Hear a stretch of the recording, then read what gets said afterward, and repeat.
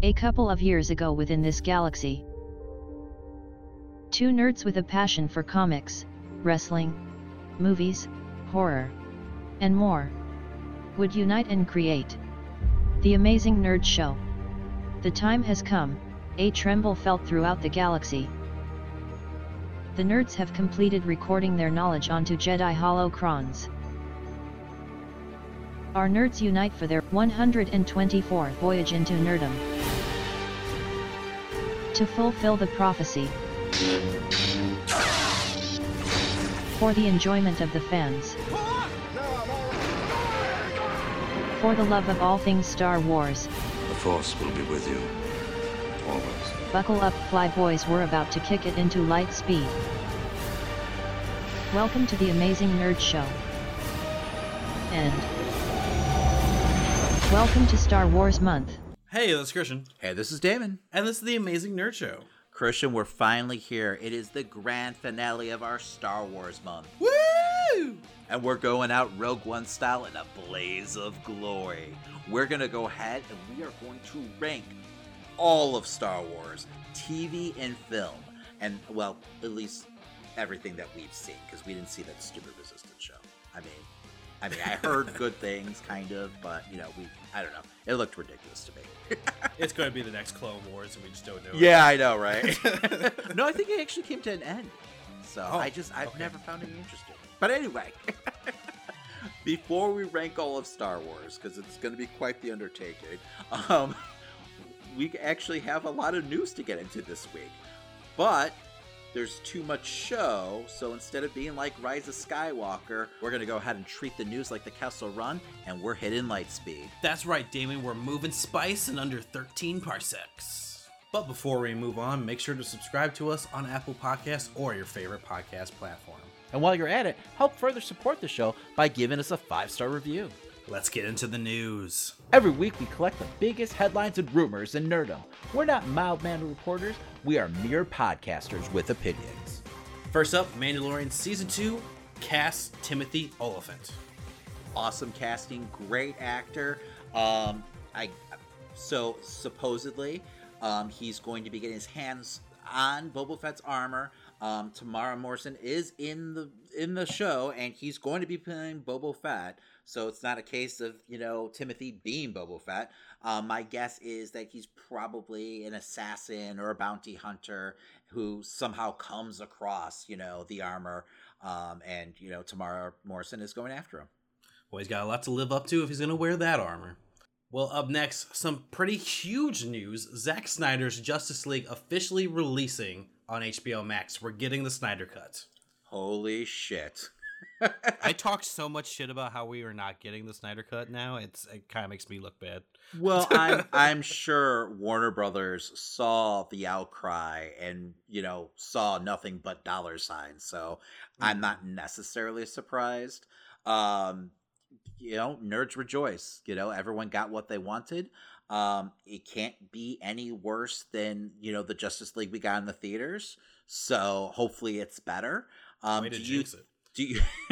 Do you think, Christian, they're going to use this as their new continuity and kind of forget about, the original theatrical release?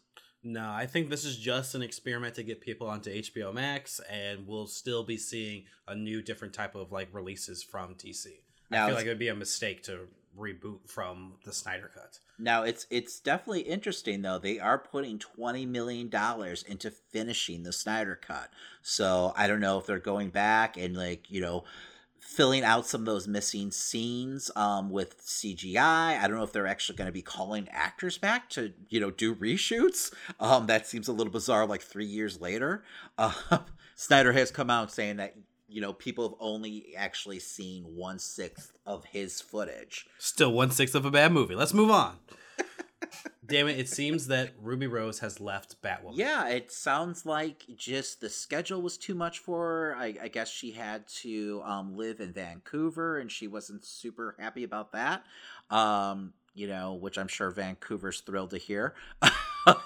But yeah, it just wasn't a good fit for her. It doesn't seem like it was, her decision alone. She might have been butting heads with, some executives.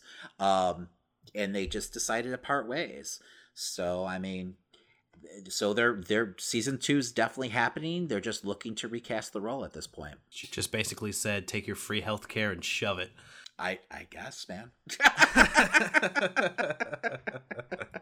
I'd rather be in Vancouver right now. I'll tell you that. All right. Well, up next we got a twofer. We have 2 stories coming out of the Sony Marvel camp about Spider-Man projects potentially. Yeah, I guess. So yesterday we heard that there was possibly a Madam Web movie being directed by S.J. Clarkson. And then today we heard that they're actually prepping for a Jackpot movie of all characters. So I don't know if these are like the same story, and maybe, people are kind of getting confused exactly. But because yesterday was like, well, it might be a Madam Web story, or it's some kind of female-led, Spider-Verse story. So I was kind of hoping for a Spider-Woman story. I don't know why they would go Jackpot. I'm not a fan of the character at all. She is the most convoluted backstory that you can even imagine. I won't even get into it because we're trying to go light speed, but it just didn't work in the comic books. I can't imagine it working on the big screen. At one point, everyone thought she was MJ. But yeah, no. So it's Sony, so who the fuck knows, right? All right, another story we got to talk about. Umbrella Academy reveals season 2 premiere date. Yeah, it's coming July 31st. I love the first season. I'm super excited for the second. All right, David Arquette coming back as Dewey Riley. What do you think, Damon? I think I'd rather see him wrestle Christian. Really? Oh, absolutely. I was really hoping that the directors from Ready or Not would be getting like their chance to bring like a fresh take to like just the concept of Scream. So I don't know, man. I'm just kind of over seeing like this cast go through the same bullshit over. I mean, how old is David Arquette at this point? He's got to be like in his 50s, right? Yeah, too old. So I mean, I don't know, man. Do we really want to see like, Sydney and Courtney Cox and everyone, do this shit again? Like, I mean, I'm okay. No. Like, if the film starts off with like Dewey getting like stabbed in the heart by Ghostface, then sign me up, fine. But like, I just thought we're gonna get a fresh start. Apparently, we're not. All right, and that does it for the news this week. We gotta move on to the countdown. Damon, it's been 40 years since The Empire Strikes Back came out, and we have been, celebrating Star Wars all fucking month. Now we're finally doing it, Damon. We're doing the big one. We're ranking down every single Star Wars property that's been on TV and or on the big screen. Well, almost. Like, we're not doing the Ewok movies, and we're not doing the Christmas special. We're basically ranking all the ones that we want to rank. Sure, we'll say continuity, but whatever. It's pretty much what we've seen. So, but yeah, I mean, we figured 15, movies and TV shows was plenty. So let's get into it, Christian. Now loading the final countdown of Star Wars month. Nearly every movie and TV series will be accounted for as the Amazing Nerd Show finally presents the Star Wars franchise ranked. Number 15. Attack of the Clones. They're dead. Every single one of them. And not just the men, but the women. And the children, too. So, Christian, I remember seeing this trailer and being super stoked for it.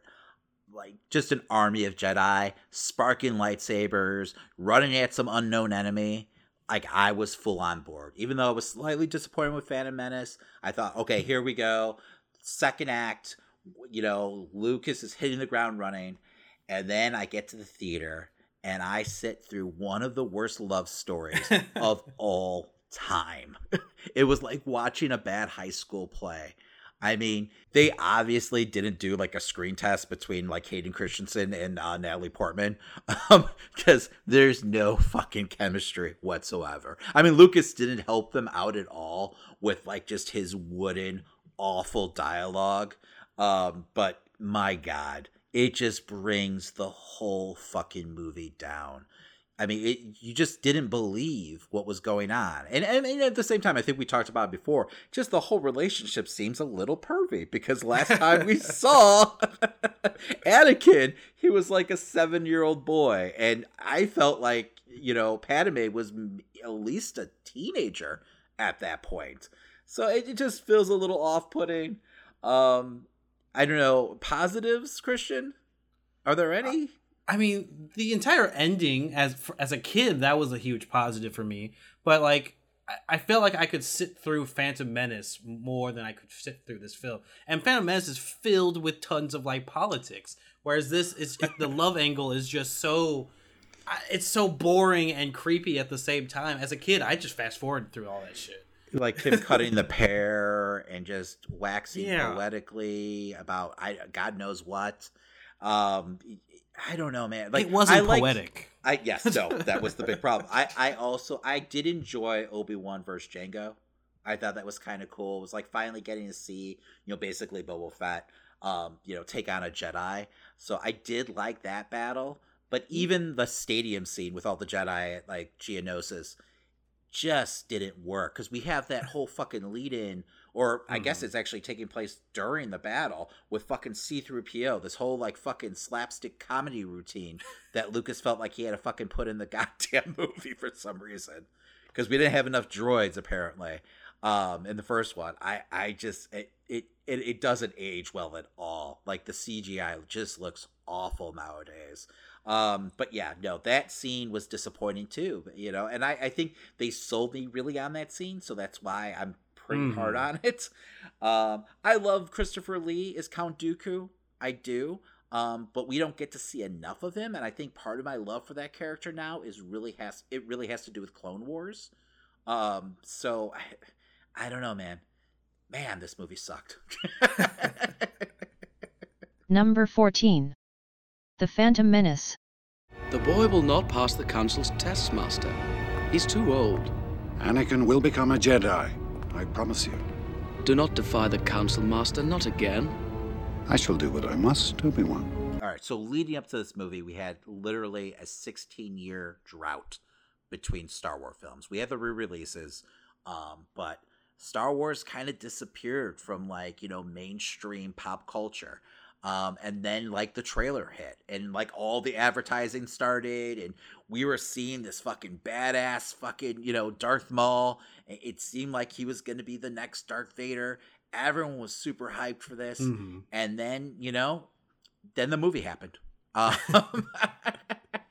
And we got fucking midichlorians, Jar Jar Binks, politics, space politics, and then we got one of the worst fucking Jedis of all time, fucking Qui-Gon. This movie, for what, Jesus Christ, is a 2-hour snooze, leading up to the Duel of Fates. It is really, if you think about it, it's really Lucas trying to explain how the magic happens in the galaxy, and it just doesn't work. The script kind of feels like bad fan fiction at times. Just kind of over explaining things. I don't need to know how you make the donuts, man. I really don't. I mean, midichlorians, the whole concept behind it just, ruins just the mysticism behind, being a Jedi and everything, and that could happen to anyone. I don't need to know the fucking science behind it. And just the fact that we were promised this fucking badass Sith Lord, and then, he gets 2 lines and then chopped in half by the end of the movie. No, yeah, it's definitely a disservice to that character. And luckily, as we went on, Clone Wars and comics and Rebels and stuff like that, were able to rebuild that character into what he should be. But, Lucas just didn't execute him well. And I think, we've talked about before, he would have been a perfect character throughout all 3 of those movies as a driving force of the story. Absolutely. It made no sense to get rid of him that quickly. Absolutely. I feel like, Anakin's arc would have meant so much more if it was Darth Maul that he was taking out in the beginning of Revenge of the Sith instead of Count Dooku. If, they have an epic, lightsaber, duel at the end of Attack of the Clones, he still bests both of them. And then, finally in Revenge of the Sith, and maybe not in the very first 5 minutes, let it breathe a little, George. But like, at some point, Anakin kills Maul finally. I think that would have been, a bigger moment, and it would have meant more, for Anakin's arc.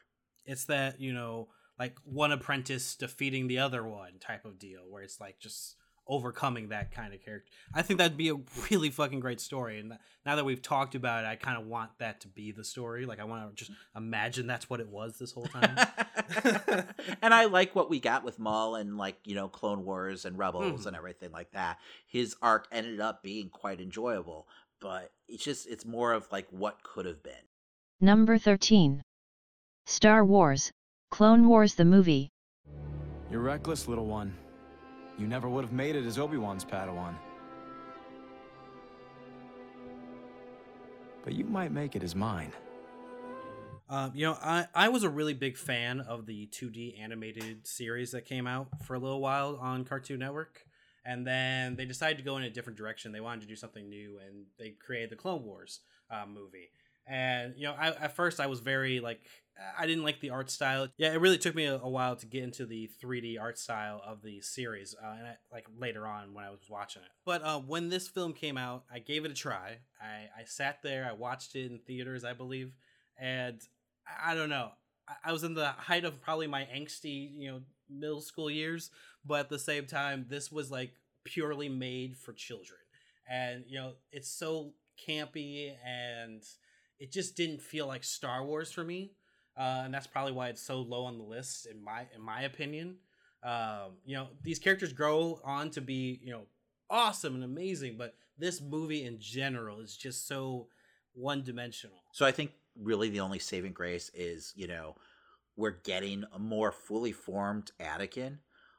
He just felt more believable, even though he's animated as a character. And then, it's the introduction of Ahsoka, which is a beloved character, one of my favorite Star Wars characters of all time. Even though, this is a younger version, she's a little bratty, kind of annoying. But yeah, besides that, there's not much here because it's definitely more targeted towards kids. And it does have this cheese factor to it, being focused on Jabba's son and everything like that. It never quite clicks for me. It doesn't feel like, the Star Wars, universe that I, come to love.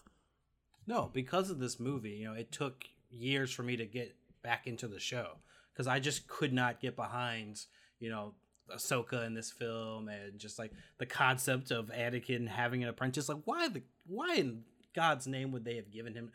I still don't understand that decision. But it's just I don't know for me. Number 12. Rise of Skywalker. As once I fell, so falls the last Skywalker. So unfortunately, a ton really relied on this film to work, and they kind of rushed through it. A lot of the story elements are just fast paced. They get through things and they forget to explain anything in the past. We get Emperor Palpatine in pretty much a paragraph, and that's about it. There's other than dark sciences, but we get half-ass explanations for things, and unfortunately, the way that this trilogy was built kind of just put all the pressure on this film. So I get why they tried to do so much, but at the same time, if they had just wrote it better.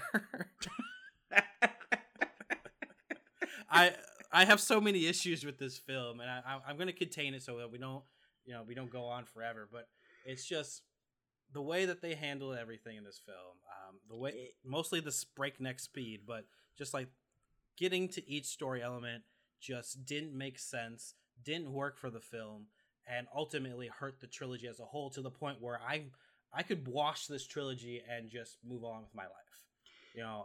I'm just ready for the next Star Wars project. I want to pretend like this didn't happen some days. So I wouldn't go that far because I really do like the characters. And there's moments that I enjoyed in this film, but overall, I feel like it's just hurt by like a lack of direction. It feels kind of aimless. It feels like they've got too much movie for their runtime. I feel like they would have been, I don't know, better off doing this like in 2 parts. And I know that kind of like breaks the whole trilogy model, but it feels like they were doing a lot of like resetting from like what happened in Last Jedi. It seems like they were listening to their fans maybe a little too much, where they're trying to like retcon shit, in this movie. And it was too daunting of a task for JJ. And it came to the point where it honestly, it's just not very well done.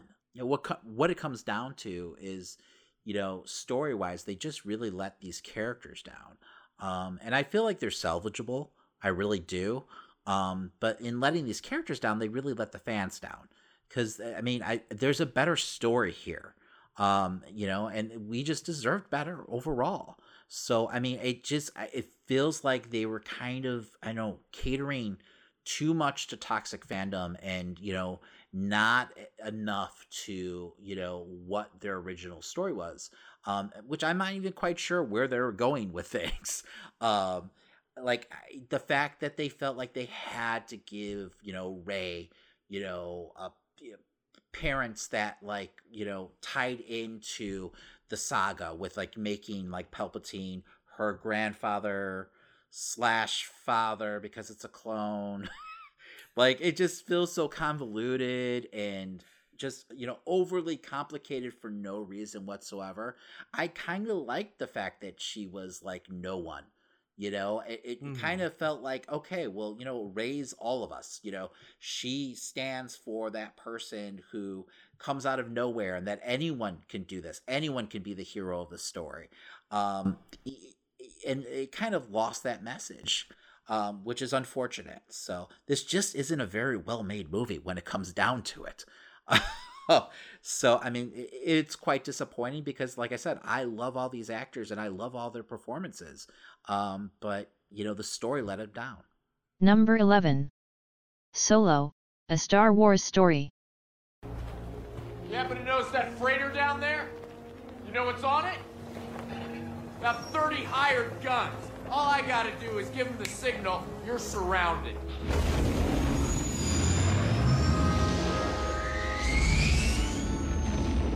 This was another film where it kind of felt like they didn't know exactly where they wanted to go just yet.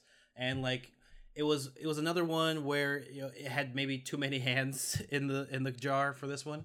But at the same time, I saw a lot of effort from the actors, and I don't think their performances were bad at all. I mean, ultimately, I enjoyed what we got from Alden Ehrenreich. He might not be necessarily Han Solo, but at the same time, I think he put in the best effort that he could to get there. We do know of all the like changes with the directors, how the first film was probably more of like a comedy than what we received with Ron Howard's version.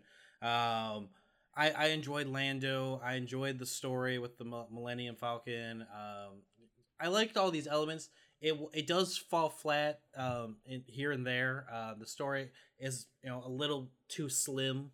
Like they're just pushing through. Like I didn't like the origin story of the Kessel Run. There's just little things like that just kind of bogged it down. Plus, like I know a lot of people don't like L3 too much. And little things like that. Like I didn't need to know. Yeah, I didn't need to know the origin of the Navicomputer. I didn't think that's what we were going to get at all. Yeah, there's just a lot of little Easter eggs that are thrown in there for fan service that I just wasn't needed. For me, they just never really kind of captured the spirit of Han Solo.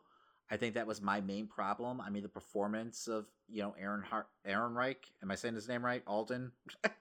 I feel like we're killing his name, poor guy. He's got enough grief the past couple of years. I felt like they never quite captured the spirit of Han Solo, though, and just Harrison Ford in general, which is, I mean, that's an impossible task if you think about it. So, but I don't know. Like, I never saw him as Han Solo. Like, he never became that character to me. And that might be just a script issue. I also feel like they played it, like, too safe. It feels too formulaic. Just, I don't know, like, kind of like, just Star Wars by numbers, really. And I know they switched directors, like, literally, I think more than halfway through the shoot. So I don't know. I just didn't like what Ron Howard gave us, and I think a lot of it just felt like, I don't know, like, colored by numbers, honestly. I would have loved to see what, like, Lord and Miller's, like, movie would have looked like. It sounds like it was more comedic in tone. It's unfortunate because we'll probably never see that. But after watching, like, Into the Spider-Verse, I was like, holy shit, give these guys another shot. But yeah, I mean, for me too, like, they never quite captured Han Solo's spirit in the movie, which it's an impossible task with just, I mean, an iconic actor like Harrison Ford. You're not gonna get a performance that caliber and that iconic. I mean, no matter what actor would have, like, tried to, like, replace him or play a younger version of him. I mean, there were things that I did like. I like seeing what, like, this galaxy looked like underneath Imperial rule. Not, like, using, like, the Skywalkers to kind of, like, as our, like, guide, but just kind of seeing what, like, almost like what war looked like, what everyday life looked like, for, these different races. I enjoyed seeing, like, the underside of, like, the galaxy, like, with the Crimson Dawn and everything. I thought that was pretty cool. Donald Glover as Lando is fantastic, and I would love to see him get, like, a solo movie. No pun intended. Or even, I feel like this could end up being, like, better suited as, like, a TV show or even, like, an animated project. No, I could totally see this in the vein of, like, The Mandalorian or something like that. I think it also would have handed itself to have been more, like, maybe even, like, stationary. Like, there was this project for, like, Star Wars 1313, which would have been like, you're in the underbelly of Coruscant and you stay, on one planet. I think it would have been cool to see an adventure where that focuses just on the underground of one planet. You see them dealing with whatever's going on there, and it allows more focus on the characters and such like that. That's what I was picturing when I thought underbelly crime world syndicate, film. Yeah, no, I was expecting to get into, like, Jabba's palace and see like what the bounty that, like, Solo, had on his head was all really about. It's like I wanted that kind of story. So, but I understand, like, they were trying to tell, like, a story with, like, a younger Solo. They didn't want to butt up against A New Hope too much. But I don't know. This just wasn't really the movie I was expecting it to be. So, and even as just, like, an action film, I felt like I kind of fell flat. So, in revisiting it, I've enjoyed it a little more since then. But unfortunate for me, it's just okay-ish. Before we move on, this is a word from our sponsor, Manscaped. Flowers are blooming, the grass is growing, and it's time to mow your lawn. Thanks to our sponsor, Manscaped, you can now trim your hedges below the belt safely and efficiently. We're talking about ball trimmers, man. Manscaped is here to make sure your balls are smooth and smelling nice. After all, it's time for some spring cleaning. Christian, ball hygiene is important. No one wants to feel like their testicles been training on Dagobah all day long. That's why I was super excited when my wife got me Manscaped's Perfect Package 3.0 last anniversary. My little Yodas have never been happier. Manscaped is the only men's brand dedicated to below-the-waist grooming. They have forever changed the grooming game with their Perfect Package 3.0. I'm talking precision-engineered tools for your family jewels. The Perfect Package 3.0 kit comes with the Essential Lawnmower 3.0 waterproof cordless body trimmer and tons of other liquid formulations to round out your manscaping routine. This third-generation trimmer features cutting-edge ceramic blades to reduce manscaping accidents.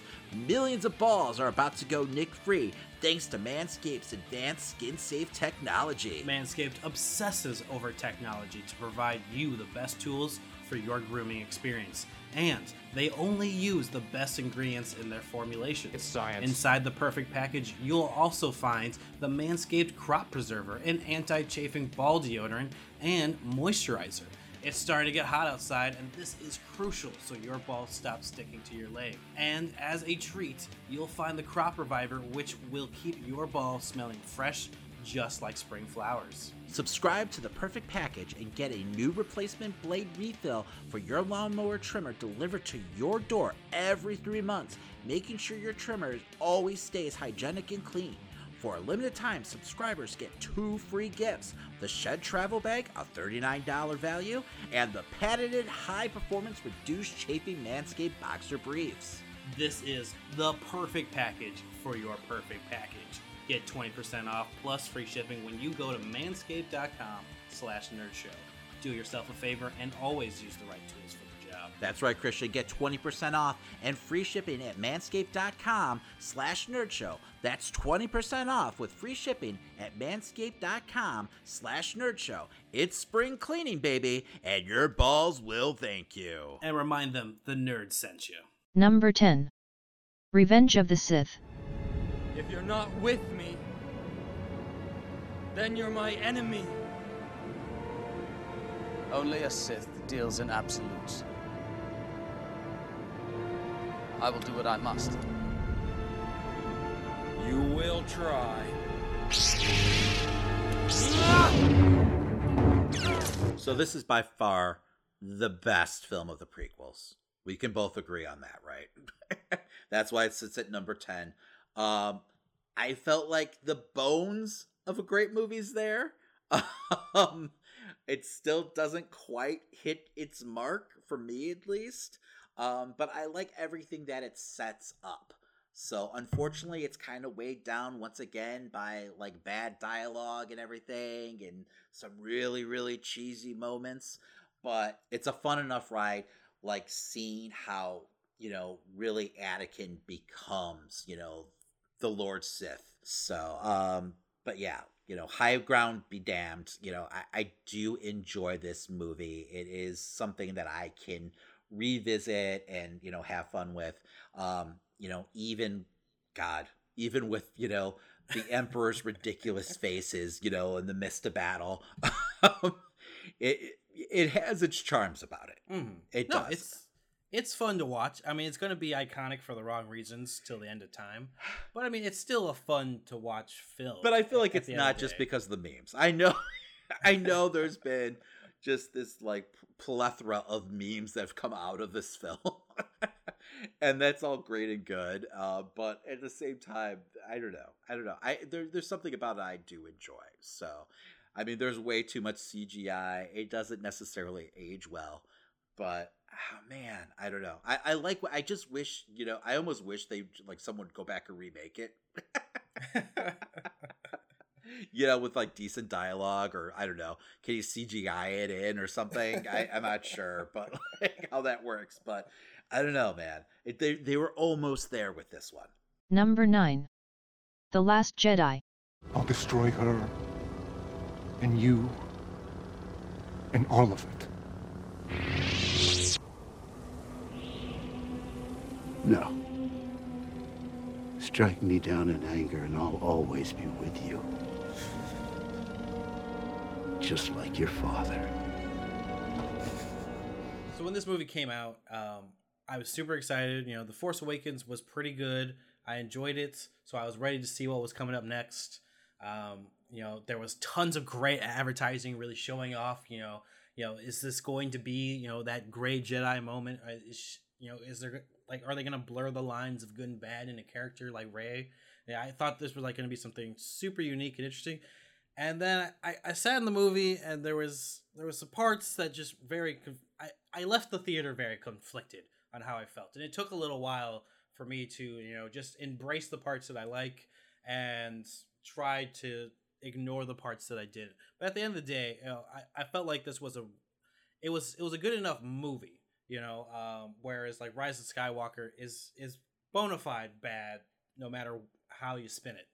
The Last Jedi, for me, it really handled cinematography very well. It handled the story very well. It was just this half-baked story that they made on Canto Bight, where you have Finn and Rose trying to get. They're trying to get this certain information off the planet I don't fucking know what the hell they're doing. There are space horses. I don't fucking know, man. Yeah, no, that like half hour in the middle of the movie definitely brings it down a notch. This movie was definitely frustrating for me. Yes. It really was, and like you said, I was conflicted. Not just like the day after this film, like months after this film. And I still am when watching it. It's definitely a well-made film, much more so than Rise of Skywalker. And I kind of like the direction that Rian Johnson was taking the franchise. Just this whole aspect of, like I talked about with Rise of Skywalker, where Rey, is a nobody, and how like a nobody can become a hero no matter what. I thought he was kind of setting up a new chapter for the franchise. I think one of my big problems is a lot of conflicts, especially between like the Resistance, could have been just done away with just, a simple conversation, like with what happened with like Poe and Holdo. Like if she would have just explained that there was a whole plan and everything, hundreds didn't have to die. I mean, the beginning sequence alone, and I understand it's all part of Poe's like his arc, but at the same time, it feels like Poe should really be locked up at the end of this, like in court-martialed, honestly. And then just Luke's arc is what ends up always killing me. For me, Luke has always been like the definition of what a hero should be. Always willing to like rush off into battle to save his friends. And I understand, the arc that they were going for. This is someone who's been completely like traumatized by losing all his students and feeling like he failed. And like, he turns himself off to the Force, and kind of goes into hiding because of this. But then like, I can almost deal with that. But the fact that like, Rey finds him, shows up, and tells him what the hell's happening with Kylo. And then he finds out. I think the biggest thing is when he finds out that Han has died, and he doesn't like jump into his X-Wing right then and there and take off, to confront Kylo. I think that's when the movie kind of lets down that character. If they would have had it set up where Luke finds out that, what's happened with Kylo and like the rise of like the First Order, and, that Kylo's killed his father and everything. And Luke then decides to train Rey, and, then he goes off to confront the First Order together. I would have been okay with it. I could have made sense of that story of, Luke, kind of being like in hiding on this planet. But I don't know, just the story, that the way it unfolded, it just felt like a disservice to the character. I think I let it go a little bit more because I'm trying to feel like how Luke would have handled like Order 66 and feeling the death of all those Jedi. And I could imagine like many of the Jedi, like what we learned after that, went into hiding, did a lot of what Luke did. So that's kind of like my thinking of it, and that's my like me making reasoning for I guess, story, but those Jedi aren't Luke Skywalker, and that's True. the thing. Like, I mean, I can deal with him being traumatized and everything, and like turning himself off to the Force and whatever. But then once he understands the evil that's arisen in the galaxy, and what a threat Kylo's become, and like that his friends are dying The fact that he's not rising to face that, you know, that's where I feel like the story kind of lets us down. Even if it was like he, instead of him just running off, that immediately sparks him to start training Rey, I feel like that would have been a better, you know, answer to it. Yes, and I do enjoy the ending with, you know, Luke kind of facing off against the First Order alone. I just wish he was actually there. Yeah. You know, I feel like that's the better ending for him than him just like dying alone on a cliff somewhere, you know, and disappearing Obi-Wan style. Number 8. Star Wars Rebels. But the holocrons, they tell the truth. Do they? The truth is often what we make of it. You heard what you wanted to hear, believed what you wanted to believe. And now the only one who has gained anything from all of this is... me. Star Wars Rebels was another show I hesitated to get into. I wasn't too impressed with the trailers and the three. I'm not a huge 3D animation guy. I just never have been. And what we got with it, you know, it turned out to be pretty well done. But at the same time, you know, I feel like the reason Rebels doesn't, you know, make the same leaps and, you know, gets my attention as much as Clone Wars is because I don't get behind Ezra as much as I do like someone like Ahsoka throughout the series. Like I didn't really attach or, you know, get too interested in Ezra's storyline throughout it. You know, the side characters, however, are like brilliant, really well done. Hera's great. I really enjoyed Kanan. I do enjoy the return of Ahsoka and what we got with her storyline. There's a lot of great and interesting elements.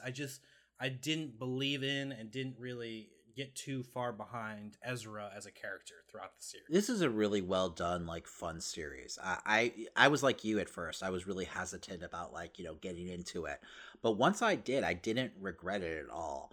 I enjoyed Sabine. I love how much, like, you know, Mandalorian, like, lore we really got into with her character. And like you said, I mean, the closure that we get for Ahsoka, you know, in this series is fantastic. It's, and like the battle that we get between like Ahsoka and Vader is still one of the greatest Star Wars moments of all time. I don't care that it's animated. I feel like it ranks up there, you know, at least on the top 10. I think we did put it in our top 10, correct? Yes. It was almost number 1. Yeah. You know, it just such a great moment, you know, for both of those characters and everything. But yeah, no, God, man, I love me some Inquisitors. Like, just the whole concept behind the Inquisitors, I thought were so cool. You know, and just like, you know, Vader having like, you know, these, I guess they're not technically Sith, but come on, they're Sith, you know, enforcers, you know, doing his bidding. Just a fun concept, and just, they were all just total badasses. So I really enjoyed that concept. And I thought it brought a lot to the series, and it really does dive into that whole like idea behind like the gray Jedi and everything. So it really, there's a lot there for a Star Wars nerd to get into and sink their teeth into. No, absolutely. That's why I get so behind it. Number 7. The Force Awakens. It's true. The Force, the Jedi. All of it. It's all true. So this is definitely JJ's like love letter to Star Wars. And George Lucas, I feel like. Yeah, it's a little derivative of, you know, things that we've seen in the past, story-wise. But I don't know. I forgive it. And honestly, like, it made me fall deeper in love with Star Wars. It was just so exciting to see some of these like beloved characters again. You know, and I realized I missed them more than I thought, you know, with like Han Solo, Chewbacca, Princess Leia, General Leia now. It just, I think it just hit the right notes for me in the long run. Yeah, and like along with all the great new characters they introduced, you know, it was so like just, I don't know, comforting in a way to see all these old faces return to the franchise. I don't know. It was something that I didn't know I needed. But it hit just all the right notes for me. So, and like I said, man, I love some fucking Kylo Ren, man. You know, give me that fucking angsty, you know, emo Sith. I just feel like he's such an interesting character and everything, and I don't know. I really enjoy like Adam Driver's performance. I just felt like it was such a great setup for this new era of Star Wars. Little did I know.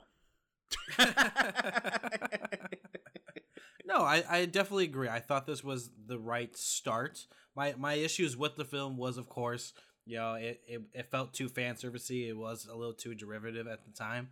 But at the same time, I did enjoy, all the new characters we got. I enjoyed the story of the Resistance and, getting to know these new characters at this time. I really did get off the right foot with this film. And it put me in the right place for The Last Jedi. And then things kind of fell apart. So Number 6. The Mandalorian. Will do well. Reserve some for the foundlings. As it should always be. The foundlings are the future. This is the way. This is the way. This beautiful space western samurai show checked all the right boxes for me as a Star Wars fan. It's amazing, it's such a simple story, but it really encompasses everything that I love about this universe. It's so great, finally getting to see really the underbelly, of, the Star Wars universe. But at the same time, you kind of have this really story that's filled with heart and this character that by all means is, the scum and villainy that we've heard about, I'm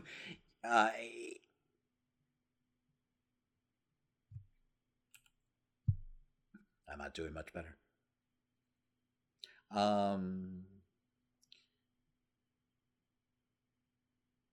We get this character that, is the definition of the scum and villainy that we've heard about, in the underworld. But, he has such rich character. And this is all done without, removing his fucking helmet, except for, one scene. It's just an impressive feat. No, absolutely. I mean, you feel so much for this character, even though, you get very little dialogue, very little, you get glimpses of a backstory. You do get to learn more about him, of course. But, I mean, just, so simple, yet you're allowed to care for everything. And I feel like a lot of Star Wars and how they're handling the films could learn so much from this fucking series. After Skywalker, I needed something new. I needed something original. And, The Mandalorian really filled that gap. You get this space exploration with such a badass character, and you get a lovable story at the same time. It's so awesome that we finally get something like this in Star Wars, and I'm so excited to see where they'll go in the future with this. No, I mean, less is more. And that's exactly the lesson we're kind of learning with this show. I mean, with Rise of Skywalker and Last Jedi, I think the story just got so convoluted. It got to the point where it was hard to track and to make sense of, where, The Mandalorian, it keeps it simple, but, you care about the story just as much. Number 5. Star Wars, the Clone Wars series. No. I'll do it. Rex, what's happening? Stay back! Find him. Find him. What? Find him! Find! Like I mentioned before, it took me a little while to get into this series. After a lot of great buzz, I really started to pay attention and start watching it. And the first season, kind of like The Phantom Menace, is very slow and a little bit bogged down for me. But from there, after that, the story picks up. And you really start to love these characters. You really start to grow with them a lot. I mean, what we got with Ahsoka, it's probably one of the best Star Wars stories out there. And it's all those elements that you would love from Star Wars, but just for some reason they were able to just form this perfect character and really show growth in a character, because it was able to go across, multiple seasons. That's how we were able to, grow and fall in love with these characters. Anakin is such a better character now because of Clone Wars. Darth Maul is perfect villain now because of Clone Wars. They experimented and played around with so much in this series, and it really helped the Star Wars universe in a whole. And even though it's still marketed towards kids, and there's a lot of stuff for the clones and stuff like that, the clones are still an enjoyable story. And when you really sit there and you watch all the stories, it makes you kind of feel like terrible for what these clones are going through and what they have to experience in this war. For a kid show, this is really like, war centric, and you really see the loss that they had to take. See, I don't even think I consider it a kids show. Do you? I mean, it's still marketed towards kids. Yes, but you can make that argument with all of Star Wars. Like, I think they know who their true target is. I mean, yes, it kind of toes the line, but I think they know that 40-something-year-old adults are also watching this show. So, yeah, I agree. I feel like Clone Wars. And I know David Filoni would never admit it. I know Lucas worked on the show also, but I feel like he kind of righted a lot of the wrongs of the prequels, in aspect of with characters like Maul and Anakin. Like I said before, we finally get the Anakin that we all deserved, a character we could really get behind and, feel something for when he does get corrupted by the dark side. And even the Jedi. We get to know these other Jedis that are just kind of background characters in the prequel. It really does such a great service, for the prequels, and makes it such more of a fully formed story. And that's really why I rank it so much higher than, all the prequels on our list. Really, and I'm not a huge fan of the idea of the clones. I've talked about that before, and I mean, this last season kind of I came around a little more, to the clones, and I felt like they kind of explored more of what it meant to be a clone in this world. I think the one line, I'm totally paraphrasing, where he talks about we don't know what we would be without the war. It's kind of a novel concept and everything, and it's just something I never thought of, because a lot of times those clone episodes were really hit or miss for me. For me, I was all about the Jedi, and even along with the Jedi, we got to know characters like Count Dooku and General Grievous and everything, and characters that I kind of felt I don't know, they were exposable. In the prequels, I actually grew to really enjoy and love. So I don't know, man. Clone Wars really did the prequels better than the prequels. Number 4. Rogue One: A Star Wars Story. Come with us. I will run no longer. Come on, but you must save yourself. Come on, go! There's no time. Save the rebellion. Save the dream. This is such a well done story and just works on so many different levels. Not just as a prequel, just as a story in general. I mean, this is a war movie, really, if you think about it. This is Star Wars, Dirty Dozen style or Seven Samurai style. And it works so well. They gave us so many likable, lovable characters that we all know they're gonna fucking die at the end of the movie, but it doesn't matter. You still get invested in these characters. Just so well done. I mean, honestly, for me, this is definitely the best of the Disney era, Star Wars film. No, I totally agree. I mean, the way that they handled grit in this film, it gave me hope for more stories and how they can, take Star Wars in a different direction going forward and tell these different points of views throughout the Star Wars universe. I'm definitely I was already invested in Star Wars, but this is just, made me love, the universe even more, getting to know characters like these, you know, people that believe in the religion of the Jedi and people that, you know, are skeptics and, you know, other reasons to join the rebellion, you know, how the Empire is really affecting the world and stuff like that, you know. And this, as you said, is a war movie. You know, you really get that grit and you really feel the danger that they're in the entire time. And I just think that was such a wonderful concept for them to explore. It definitely, you know, blew my expectations out the water when this film came out. Absolutely. I mean, the fact that these characters are willing to make like the ultimate sacrifice, you know, for this mission that means so much to like the rebellion's cause. You know, it made me love the rebellion even more, and we kind of got like a new, fresh look at what the rebellion was really all about. That I feel like, you know, the rebellion's there in the original trilogy, but they don't really explore like, you know, who's behind the rebellion. And this gave that to us, you know. I don't know. I love the fact that, you know, it's not just, you know, all black and white. There's definitely some gray there, that these characters have to, you know, maybe do things that they're not necessarily quite proud of, you know, just, you know, for the sole mission of taking down the Empire. Yeah, and I'm excited to see what they'll do with Cassian Andor's story going forward. Absolutely, and give me more Darth Vader fucking mowing down rebel troopers, goddammit. Number 3. A New Hope. Use the Force, Luke. Let go, Luke. The Force is strong in this one. Luke, trust me.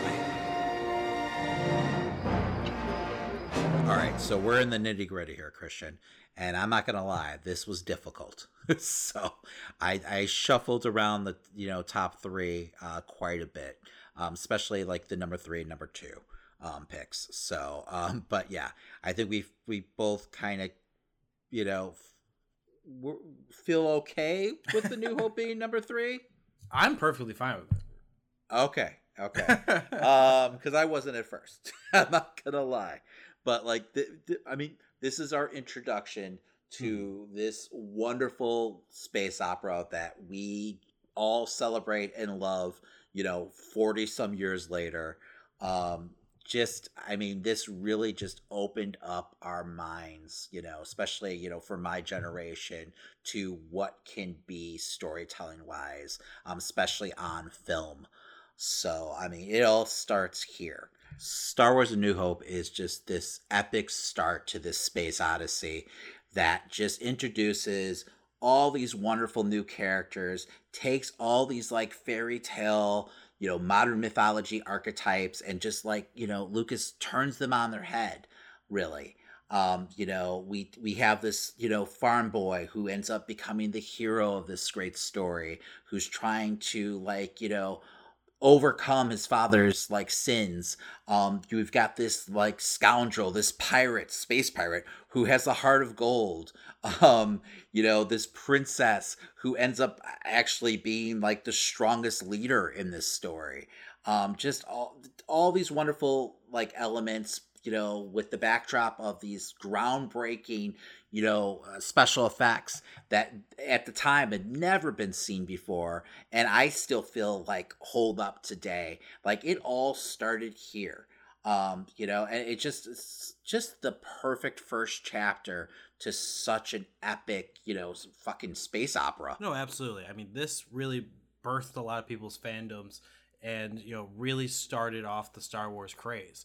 You know, you really do fall in love with these characters, and George Lucas really did put together this well-produced film compared to what we got in the prequels. I mean, it just feels like a whole different man made those films at some point. You know what I'm saying? It's just, I don't know. There's something really special that he made here. There's a reason why people went bazonkers after this fucking film went out. I feel like bazonkers needs to be a shirt now, Christian. We can totally. I'll make it a shirt. No, man. A New Hope is really a great Star Wars film, and it should be the starting point for anyone. No one should be starting at episode 1. Number 2. Return of the Jedi. I see you have constructed a new lightsaber.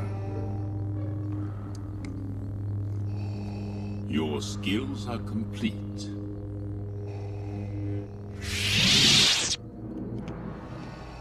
Indeed, you are powerful, as the Emperor has foreseen. Star Wars Return of the Jedi is actually one of my personal favorite films of all time.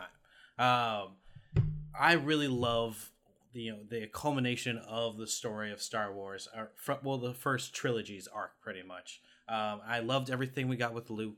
I loved the story of Vader. Finally seeing his redemption after everything. Finally seeing him turn.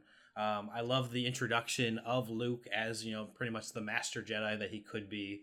The return of Han after all the things that happened in Empire.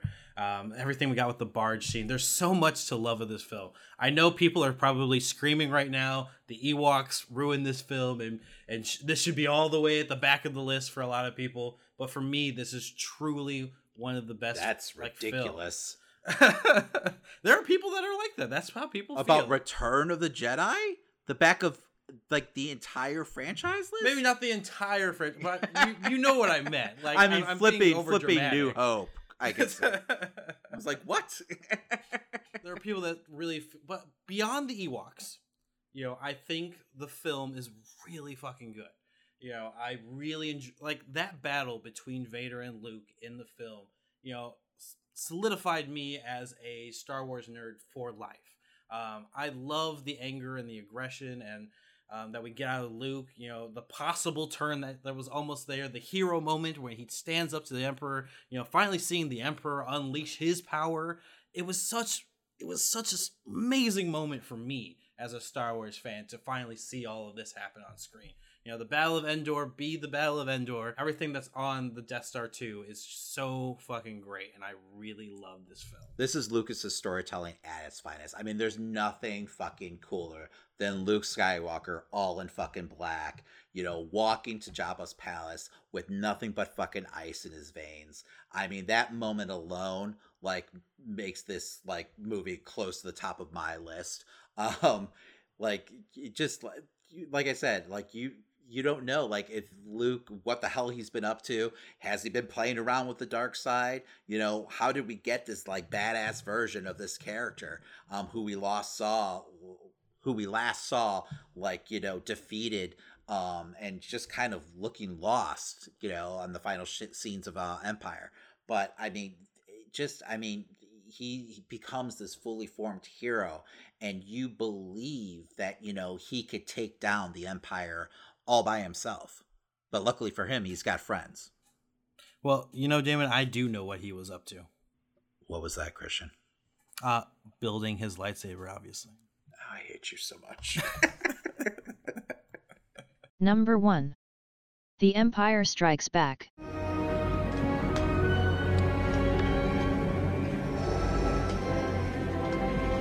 I love you.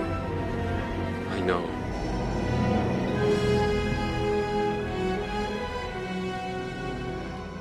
Christian, what I love about this movie, it's like every good second act in any fucking story, it's a tragedy. And, Lucas dares to take us, on this journey with these characters where we get to see them at their worst. Where A New Hope is literally just that. You're so full of hope, and they're celebrating this great victory. So you get the highest of highs, but then with Empire Strikes Back, we get the lowest of lows. Han's fucking frozen, off to Jabba's palace. Luke gets his fucking hand cut off, finds out his fucking dad is this evil Lord Sith. It's just a mess. We see our heroes at their worst. And like any good story, it sets up these heroes overcoming impossible odds. No, yeah, you said it right. This film does take this super awesome, that's such weird phrasing, super awesome tragic story, and put it into this, Star Wars universe. And the way that they handled it really captured these characters in the darkest elements, just like you said. And I really do I'm me, I'm super into dark stories. And that's why this, always edges out just a little bit more. The way that they handled, Luke's discovery of, becoming the son of Vader of all things, you really get captured by that moment. You really like even the battle before that, the fight, where there's so much anger, and you really can tell Luke wasn't prepared for this fight. You really can see, how powerful Vader is. It's those little things that, ripple throughout the entire film. You have his training in Dagobah earlier on, and you see him struggling. I love the moment in the cave where he sees himself in Vader. There's so many great elements to this film, and it's so interesting just how they were able to build off the success of the first one and continue to make these great special effects, these great visuals, and really show the rebellion in such a different way. Like you see the rebellion at their wits' end in the first film, but this time they're really getting just pounded on by the Empire.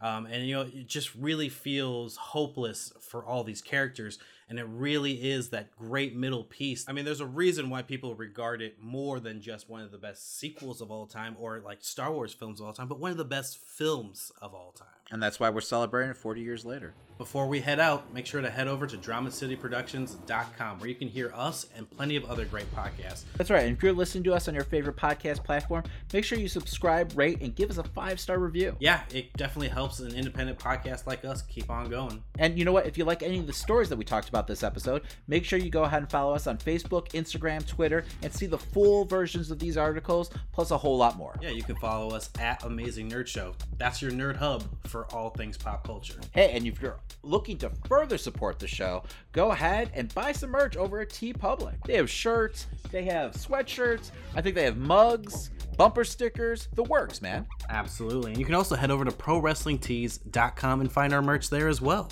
Yeah, while you're at it, go ahead and pick up your favorite wrestler's t-shirt. All right, Damon, what are we talking about next week? All right, next week we've got AEW's Double or Nothing and a whole lot more.